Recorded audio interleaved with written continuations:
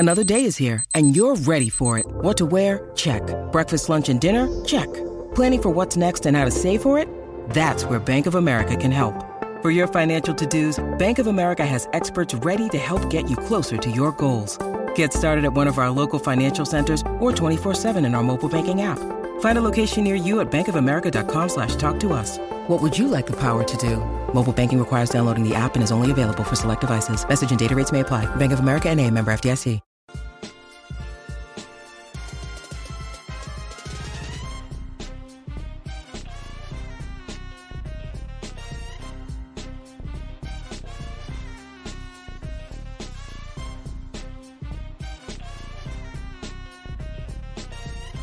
Hey, beloved, welcome to another chapter of the book of Sean. I missed you people. How y'all doing? Hope you had a great holiday. We're back, and we're back live and here, and you and I are back together again. It's good to see you. Thank you for tuning in. Normally, we don't do end-of-the-week shows until it's end of the week, Friday. But we decided, since we've been gone a little while, you missed me, I missed you. We all missed one, that we would have an end-of-the-week show today. We're going to talk about a lot of things, cover a lot of grounds. I got a lot of interesting things to say about the world, okay? Because in some measure, by some means, people have lost their minds.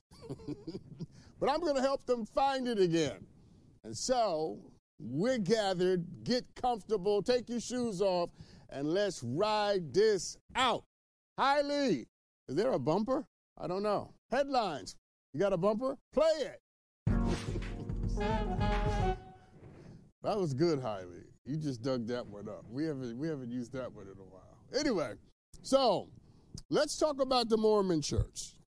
In a most shocking move, the Church of Jesus Christ of Latter-day Saints has decided that they will endorse the federal bill that's moving through Congress that strengthens safeguards for same-sex marriage. Bet you didn't expect me to say that. It's shocking because the Mormon Church is as conservative gets, okay? When you think about being conservative, you think about the Mormons, okay? The Mormons believe in so-called traditional marriage. They apparently also believe in having a lot of children. And they've traditionally been they've opposed same-gender-loving people having rights. So it's kind of a big deal that the Mormon Church came out and said, we support the bill that the Senate just passed, a bill that we'll talk about on this show today in a little while. It's kind of a big deal. I mean, you don't think of the Mormons being progressive, all right? I'm not knocking anybody who's Mormon. I'm just saying you don't think of the Mormon Church as being liberal and progressive because they're not. And in a statement released by the Mormon Church, they said that they still believe that marriage is only meant for so-called heterosexual couples and that they continue to consider same-gender-loving people and their relationships to be against God's law. This is the Mormons, not me. And that the Mormons say that they would support gay rights and gay marriage and gay couples as long as the bill didn't infringe upon their ability to believe as they choose. So there's a little condition. The Mormons are like, the gays can get married as long as we don't have to believe that them being married is a good idea.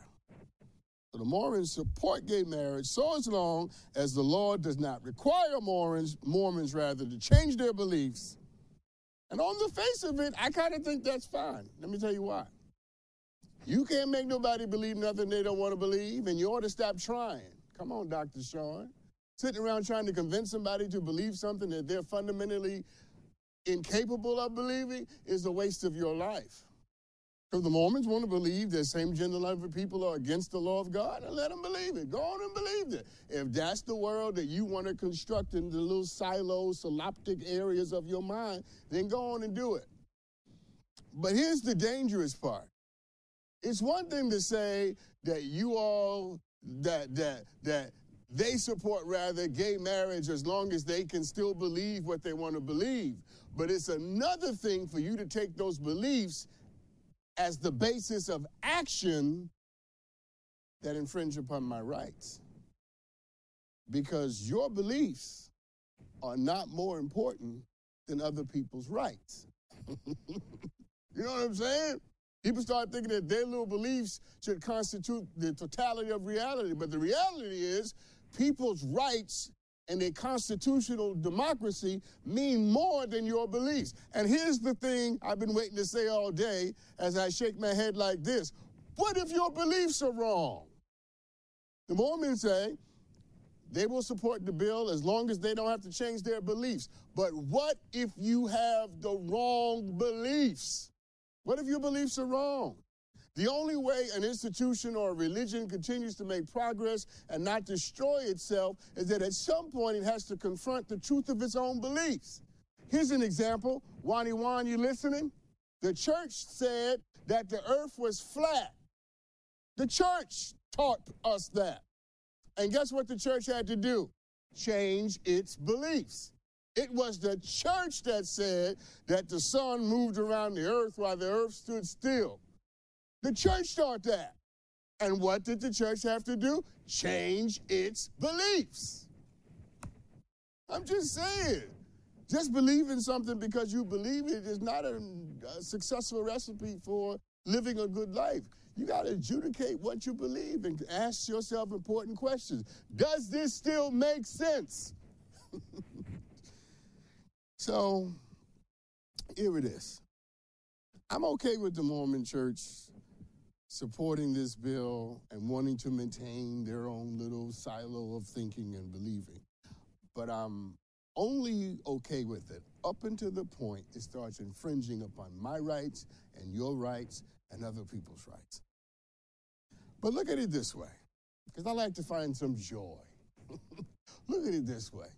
At least the Mormon Church seems to be making some progress, right?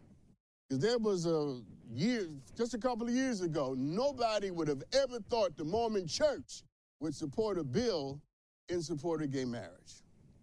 And it just goes to show you that progress is more incremental than it is radical. Sometimes it takes people longer to get there. And we should probably not beat up on people because they took longer to get there. We should just celebrate the fact that they arrived. You understand what I'm saying? If there's somebody in your life taking a little long to get there, how about you keep on plugging and keep on working and keep on doing all the things you're trying to do to make sure that they become a better version of themselves as you seek to do the same yourself. And before you know it, you might wake up one morning and discover that they've taken on an understanding that you never thought they would have. So I don't want to say shout out to the Mormon Church because I believe that their beliefs are wrong, but shout out to the Mormon Church because they're trying, or at least acting like they are. All right.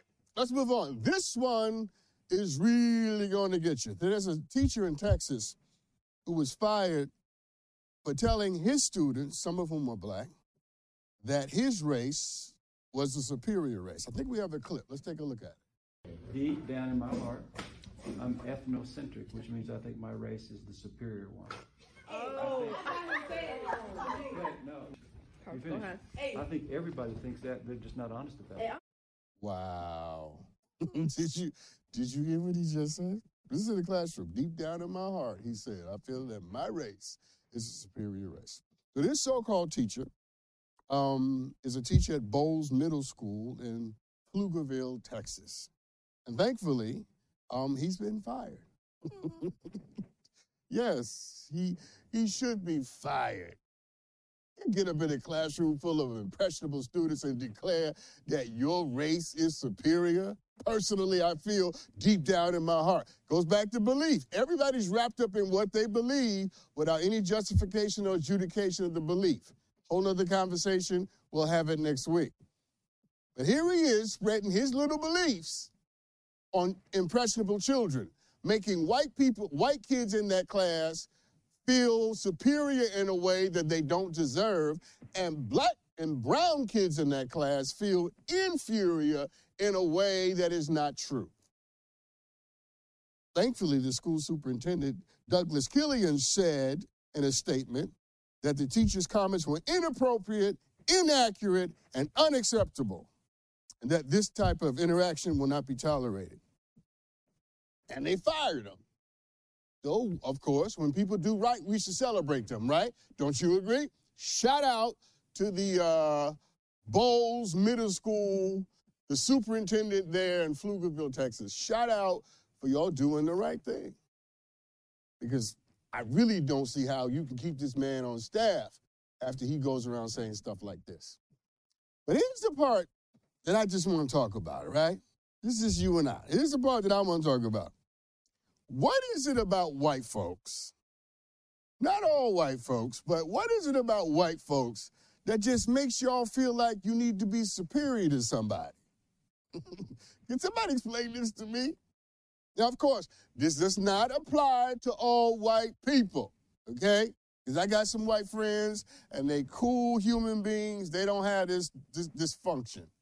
Doesn't apply to everybody. Doesn't apply to every white person. But what is it? What is it about certain big segments of the white community that just makes y'all feel like y'all need to be superior? Huh? What is it about white culture, in this case in particular, white supremacist culture, that just makes you traffic in supremacy so much? That you always feel you need to walk around telling people how much better you are than them, how much superior you are to them. Because the truth of the matter is, if you really are better, you don't need to say it. Come on, Dr. Sean. If you really were superior, everybody would know it. Wouldn't have to come out your mouth every 5 seconds. And you wouldn't have to stand in a classroom telling kids that you're better than them. What pleasure do you get out of telling a little child, I'm better than you? You know how crazy you gotta be to get pleasure out of that? I'm just trying to say, what is it about white culture, and in this case, white supremacist culture, that seems to make it hard for some white folks to live with the rest of us in peace and harmony as brothers and sisters and human beings? Like, why do you need to be better? Why can't you just be one of us?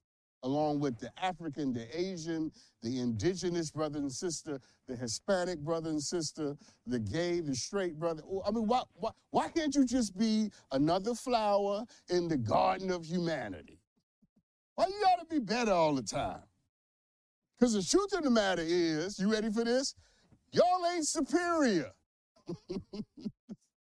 You're not.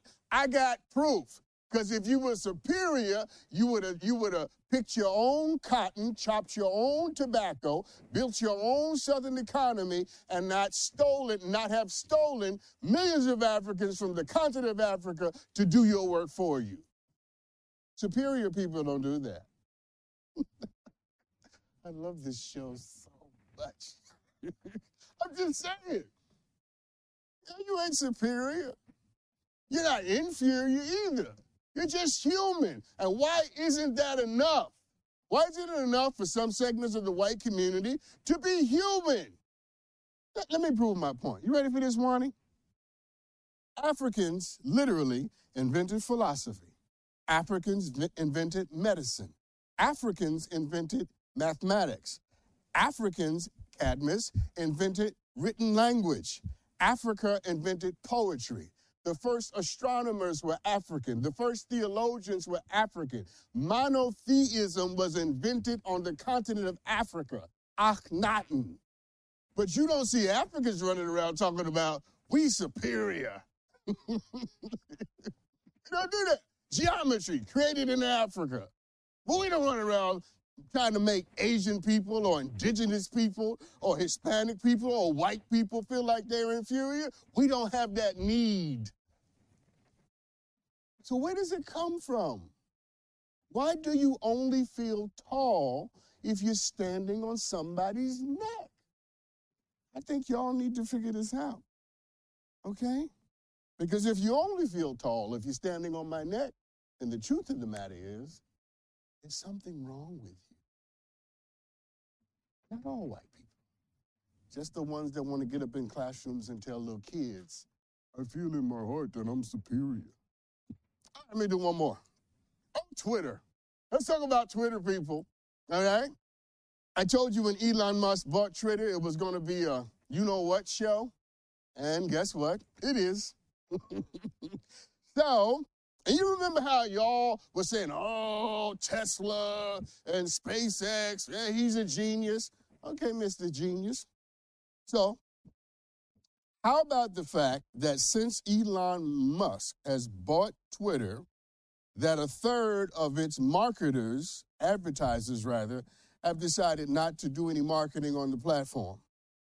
Its top 100 advertisers have decided not to do anything in the past few weeks. And when I say the past few weeks, I mean since Elon bought it. Dozens of advertisers, 14 of the top 50 have stopped advertising on the platform altogether because of Elon Musk's chaotic leadership approach. I got to take a break, but let me say this. I told you before, when you empower a clown, you should expect the circus. Elon Musk traffics in right-wing conspiracy craziness. He retweeted a video or a post that blamed Paul Pelosi for his own attack and his own abuse at the hands of a right-wing nut. That's Elon Musk. He traffics in conspiracy, chaos and confusion, willing to bring back accounts that are racist, that are predatory to children in the name of free speech. Let me tell y'all something, okay? The value of this story is this, and I'm going to take this break. Just because somebody is gifted in one area does not make them virtuous. Just because somebody is good at doing a particular thing does not make them a good person. Because who you are outside of the area of your gift is an indication of who you really are. Because the Bible says that gifts come without repentance. So, y'all can do your thing on Twitter, and we'll see what happens, okay? Allegedly. Let's take a break. We'll be right back right after this. I got some more headlines for you. I ain't done yet. Welcome back, everybody. So we're doing our kind of end-of-the-week show a week before we normally do an end-of-the-week show. And I kind of like it. Play the bumper, Hailey. Let's talk about Yale University. Hard for me to say the word. But let's talk about Yale University. There's a group of students who are apparently suing the university for allegedly discriminating against students with mental health disabilities. I just want to put this out here. Juan, listen. We're talking about Yale, not Harvard. This is happening at Yale, not Harvard. I just want to put it out there. It's not like I have any emotional attachment or any connection, but this is about Yale and not Harvard. Thank you, Juan. Anyway, back to the story. The lawsuit alleges that the university discriminated and discriminates against students with mental health disabilities and forces them to withdraw from the university if they are showing severe symptoms of mental health in any way. If they show symptoms of severe mental health, the university, Yale University, makes those students withdraw. And the students who are made to withdraw, the university bars them from visiting campus and all campus activities unless they have prior permission from the school, and they must reapply. That is, they must be readmitted to come back to school. So if you have a mental health situation and you're showing severe symptoms, you have to withdraw. In order to get back, you got to reapply like you had never been there. And you can't come on campus for any reason. No events. And let me just be clear about this. I do understand why the university is doing this. I do understand, and I'll tell you why. Because we just saw at the University of Virginia what happens when there's students running around with mental health symptoms, issues, disabilities. Students lost their lives. So I understand that universities are really thinking about this, and they want to protect themselves from lawsuits, and they also want to protect other students from people who may be exhibiting severe symptoms. I get it. I understand it. I totally get it. But there's got to be a way to achieve that doesn't make people who are sick feel like criminals. There's no reason to treat somebody who is sick like a criminal before they've done anything wrong. You follow me? Now, if you're in the commission of a crime or after a crime has been committed, then you should be treated like a criminal. But if you are depressed, if you are dealing with despair, if you're dealing with whatever it is, you should not be treated like a criminal. While at the same time, other people around you should not be left unprotected against the issues you may be exhibiting. Right? You can see the logic of my argument, right? It's a logical argument. So there's got to be a way to do this where you don't make people feel like criminals, and at the same time, you protect the students. So I have some suggestions for Yale, okay? How about this? How about instead of making people withdraw from the university instead requires that people take a leave of absence, which is different from withdrawing. When you take a leave of absence, it means you are still a part of the community, but you're not functioning in the community right now. You follow me? And how about instead of making people reapply like they had never been there, why not create a process that adjudicates the stability and the progress and the ability to integrate back into the community? Why not create a process that's not just an admission process, where there's a professional evaluation, there are peer reviews, it takes advantage of online situations, and you gradually work your way back. You see what I'm saying? See, there's a way to do this where we don't make people feel like they need to hide the fact that they're in trouble. Because when you treat people like criminals and they're in pain, they're going to hide the pain. And then the pain is going to manifest itself because buried feelings don't die. They fester and take on a life of their own. So this is not just for Yale. This is for every university, every college, really every institution. If there are people in your midst who are suffering emotionally, protect the people who are not suffering, but treat the people who are like they're suffering, not like they're necessarily always dangerous. And just for the sake of this conversation, wine, I want to say it again. This is happening at Yale. And not where?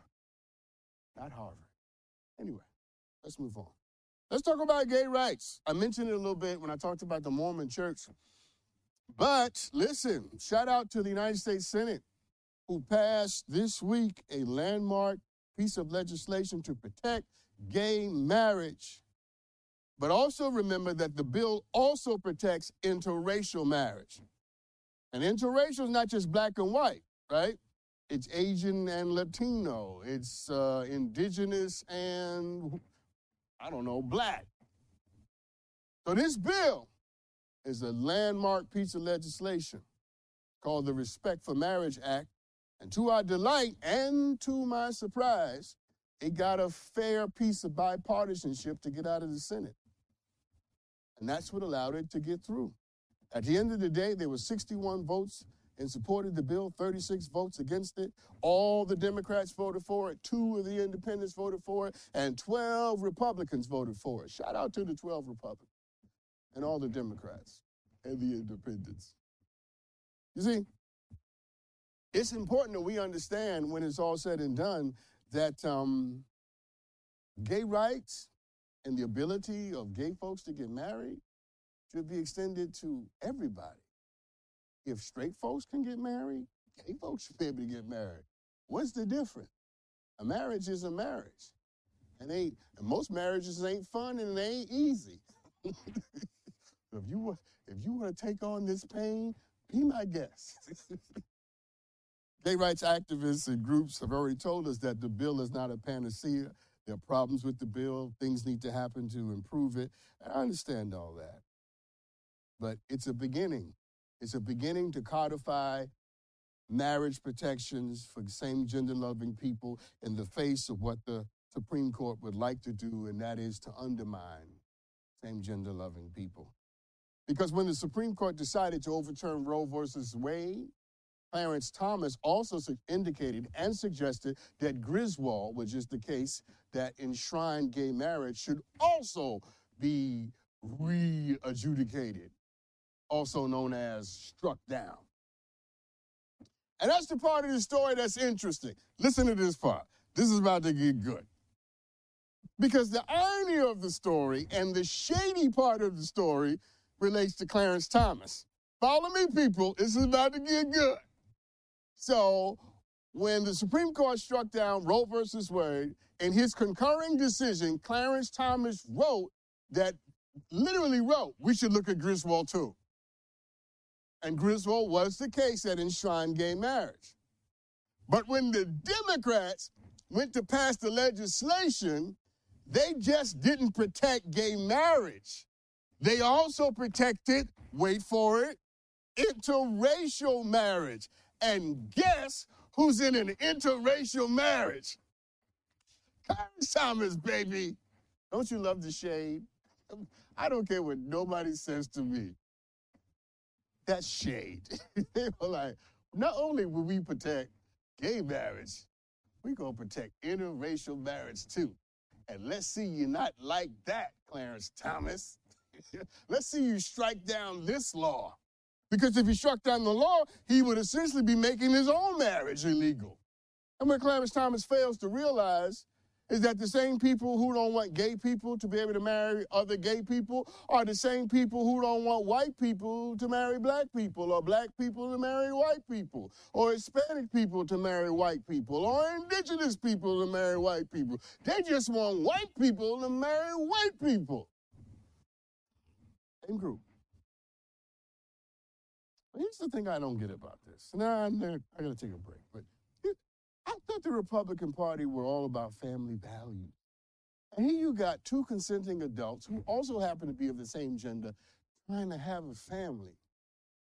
How can you say you're all about family values and you are against gay folks creating families? It means that you're not for family values. You're just for your family, for your conception of what a family is. A man and a woman. Come on, Juan. That's all you support. If it's not a man and a woman, it's not a family. So what are you trying to say? I didn't grow up in a family? There was no man in my house, just my mama. My mama raised me. A woman with a 6th grade education who washed floors and cleaned clothes and was a seamstress and took care of other people's kids. She's the reason I'm sitting on this stage right now and on TV right now. You gonna tell me I didn't grow up in a family? We weren't a family? Huh? What about Barack Obama? He didn't grow up with a man and a woman, just his mama. He didn't grow up in the family? You see, you don't get to tell people who their family happens to be. You don't get to impose your conception of family on other people. If that's the kind of family you want, then go on and have it. And since you want that kind of family, how about you make it a good family, not a dysfunctional family? We all in there abusing each other. Huh?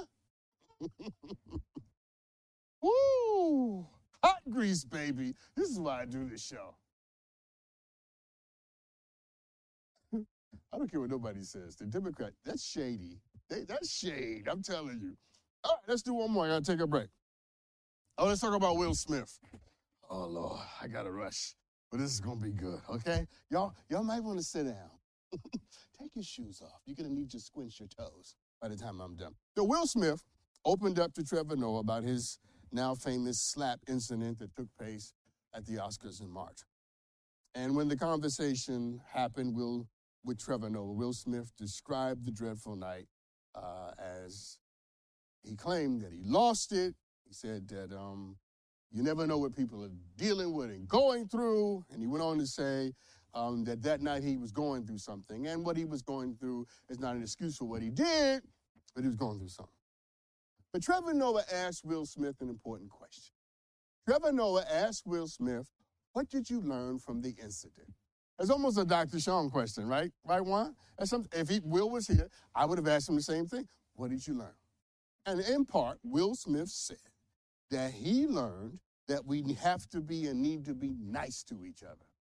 Now, before I go on my tirade, let me simply say I agree with Will Smith. I say it at the end of all my shows. Be good to each other, right? I do think we need to be nicer, more compassionate, and good to each other.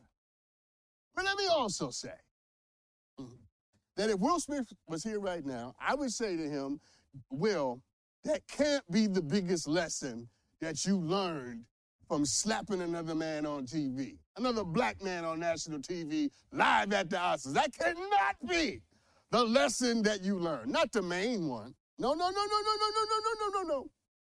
Will, if he was here, I would say, Will, here's what you should have learned. You should have learned that when you lead with your ego, when you lead with your ego and your pride, you end up doing things that undermine you and manipulate you into places and spaces you were never born to be. When you lead with your ego. If Will Smith was here, I would say, this is not about being nicer to each other, sir. What happened on that stage that night was not about you believing that you should be kinder. What happened on that stage was you believing that how you felt was more important than anything else. It was you wrapped in selfishness and narcissism, believing that your feelings were the only feelings that mattered. You didn't care about Chris Rock.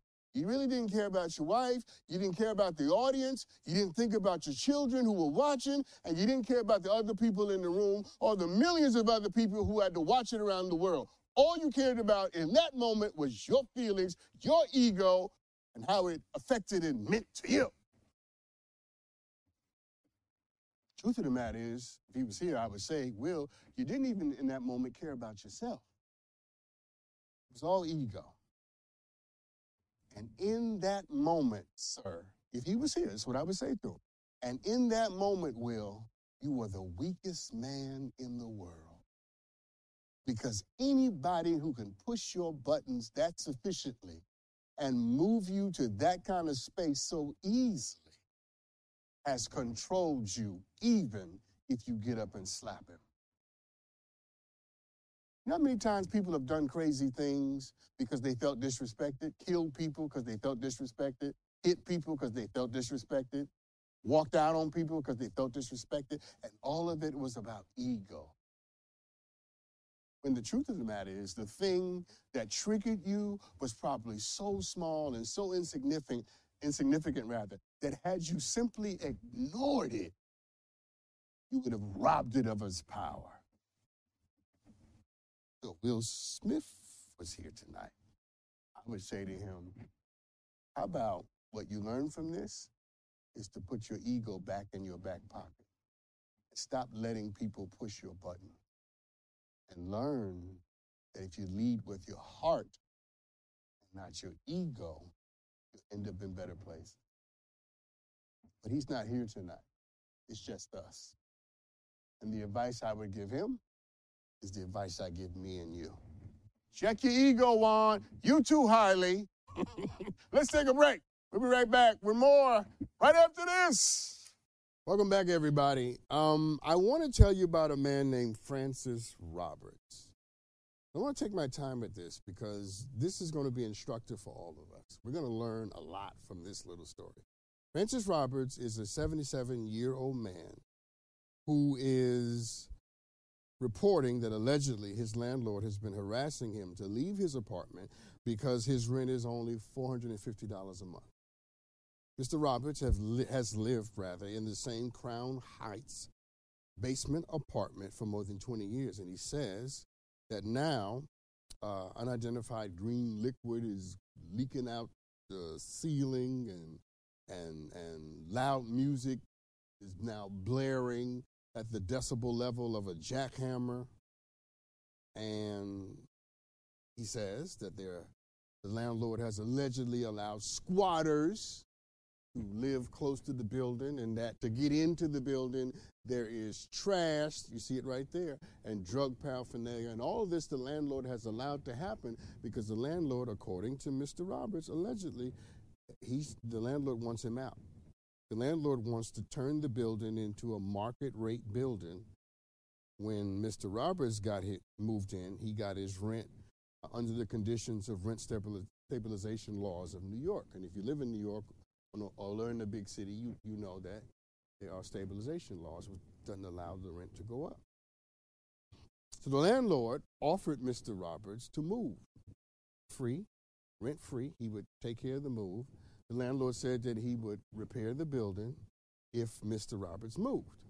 But Mr. Roberts has thought to himself that the landlord only wants me to move so he can get me out of this building. And then once he gets me out of this building, the stabilization laws will change, whatever the conditions of those laws are, once I've moved out. Because remember, once you move out, you moved out.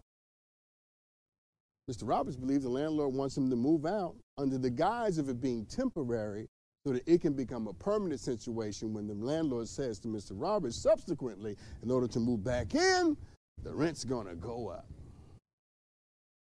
See, this is an example, and this is why I'm taking my time. This is an example of two people not thinking clearly. And I'm not knocking Mr. Roberts, because I think he's in the right in this. He's not necessarily doing anything wrong. But here's what I want you to think about. You see, sometimes your peace of mind and your capacity to be stressed out has to mean as much to you as your economic situation. Sometimes you got to consider the possibility that you're not being able to sleep or have peace in your house may not be worth $450 worth of rent, even though it's cheap and livable and all you can afford. Because you have to ask yourself, how much is this costing Mr. Roberts emotionally, psychologically, and spiritually to hear music blasting, jackhammer noise, people squatting, drug paraphernalia, green stuff coming out your ceiling? I mean, yeah, you live there, and yeah, you're only paying $450, which, let me say, Juan, I wish my rent was $450. Hold on. Dear baby Jesus, if there's any way, I'm praying, y'all, pray with me. If there's any way you can get my rent to be $450, I will praise you for the rest of my life. Back to the story. He has to think at some point, this is costing me too much. But I said this example of two people not thinking clearly.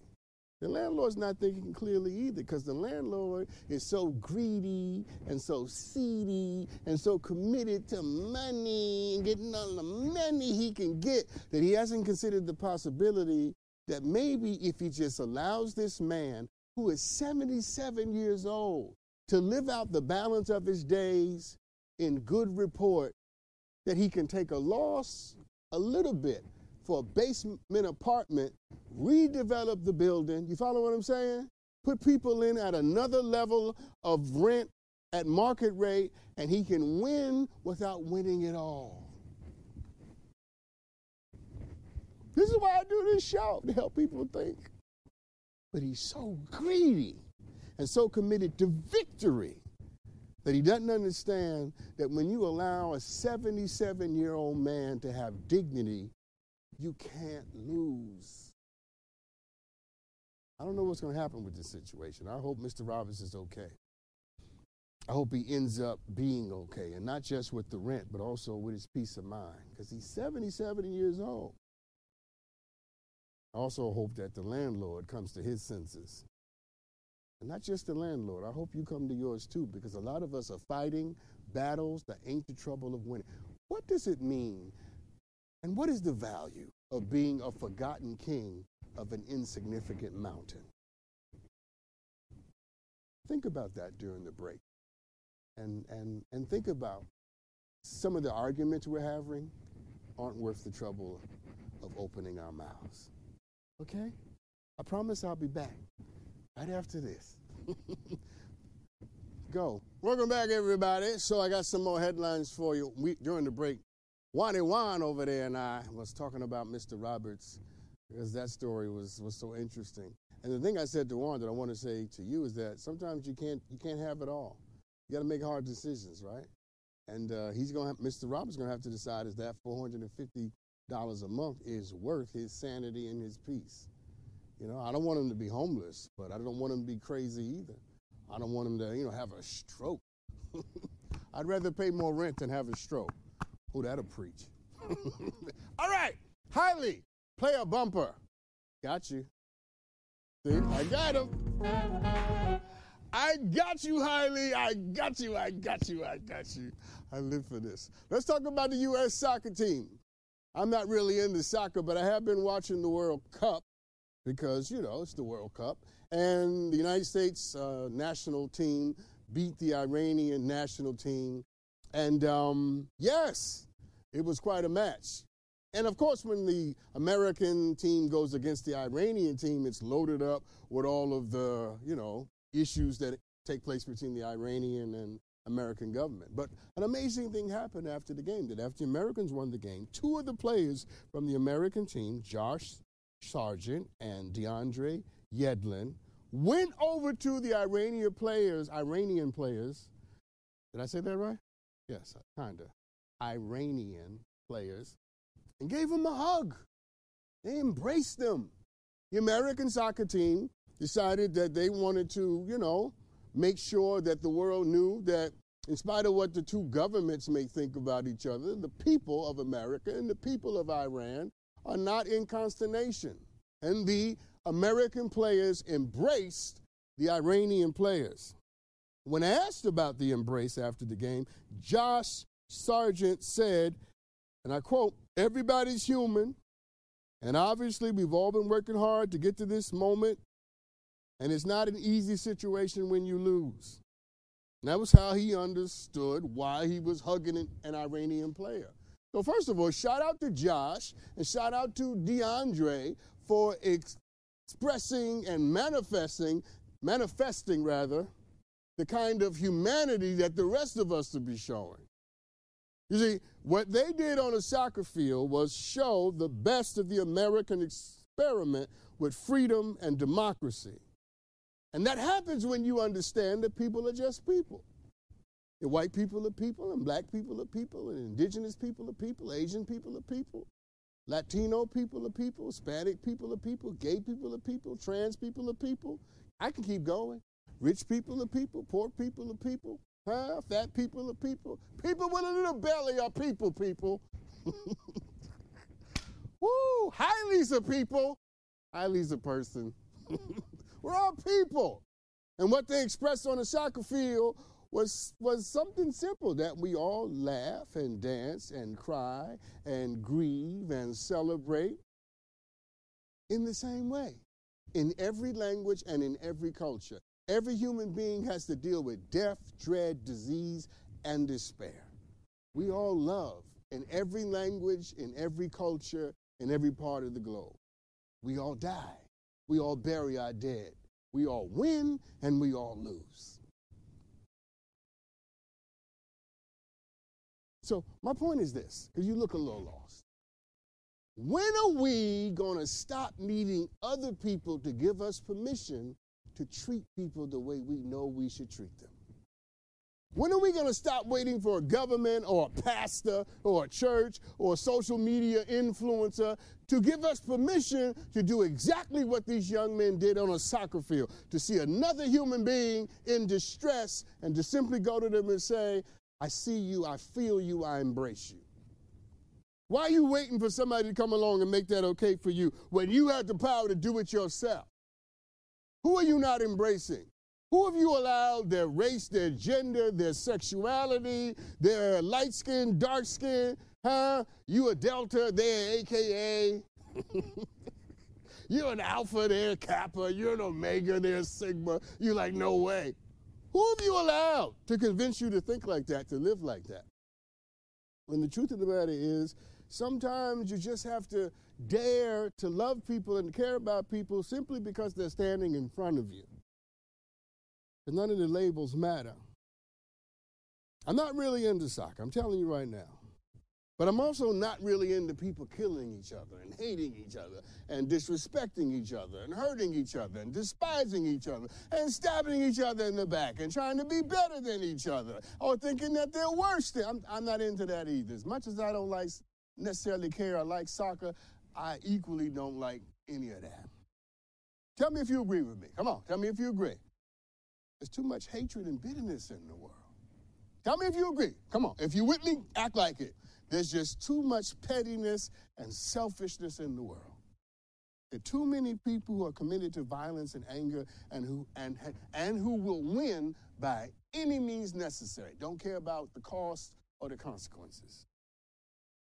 If you see somebody that's hurt, help.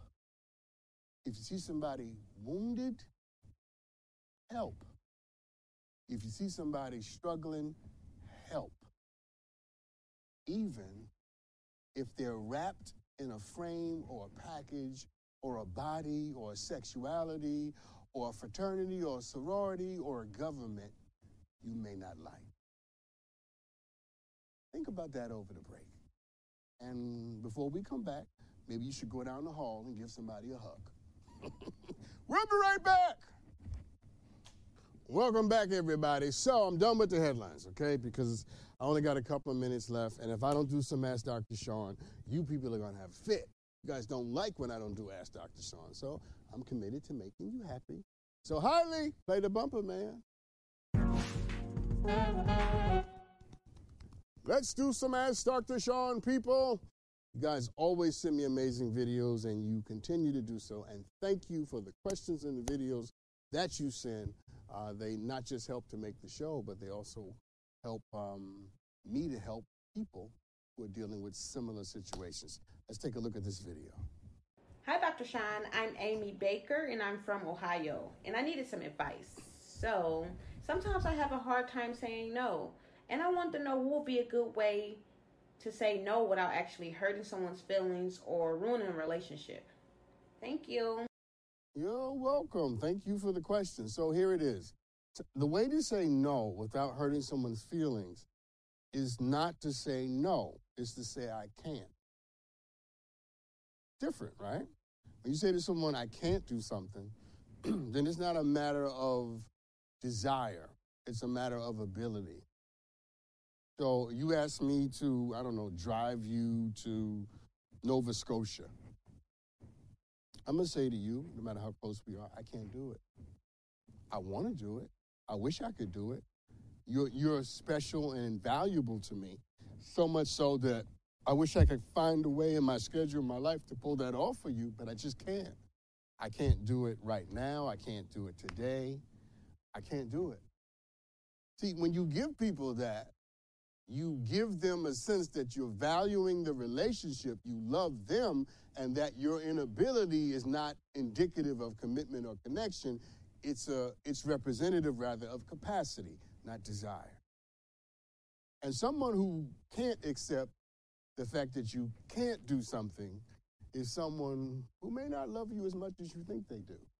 Because if you tell me that you can't do something and then I'm mad at you for the fact that you can't do it, then what is this about? Now, if you tell me you can do it, but you just don't want to, well, listen, we're going to have a nice long talk. So I would invite you to sort of, let people know what your limits are, that this is a matter of capacity and not love. All right, I got to do one more real quick. Someone emailed me this question. I caught the guy I am in a relationship with on a date with another woman. When I confronted him, he told me he doesn't consider it cheating because we aren't married. Does he have a point? Hell no. Who is this guy? This guy is a master manipulator, okay? All right? Let me give you some advice before I deal with him very quickly. Run as fast as you can, okay? Anybody who will try to convince you that somebody you're in a relationship with that is not cheating only because you're not married is someone you need to get away from. He does not have a point, girl. Why did you need to ask me that? No.